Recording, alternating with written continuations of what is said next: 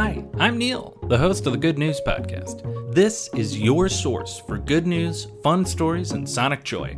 All of this goodness is coming to you from beautiful Chicago, Illinois.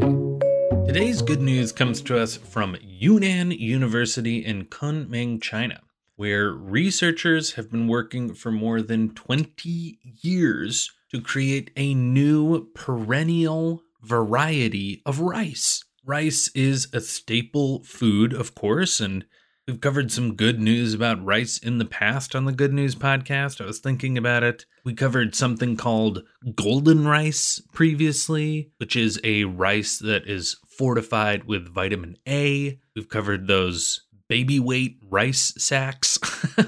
So rice has definitely produced some good news in the past. And this story, I think, is pretty neat because if there is one thing that I can envision about the growing and harvesting of rice, it's that image of farmers stooped over, placing shoots down into the wet, muddy rice paddy. And that has to be done for every crop yield. So if you were a rice farmer, how delightful would it be to have a perennial version of that, so you don't need to plant it every single time, and instead you could plant it once and get multiple seasons out of it. That is pretty remarkable. As I mentioned, researchers at this university in China have been working for more than 20 years, and it seems like they've finally done it. And apart from farmers' well-being, there are some big potential environmental benefits too. Perennial plants with permanent roots are able to grab and hold soil, which is better and healthier long-term for farmland.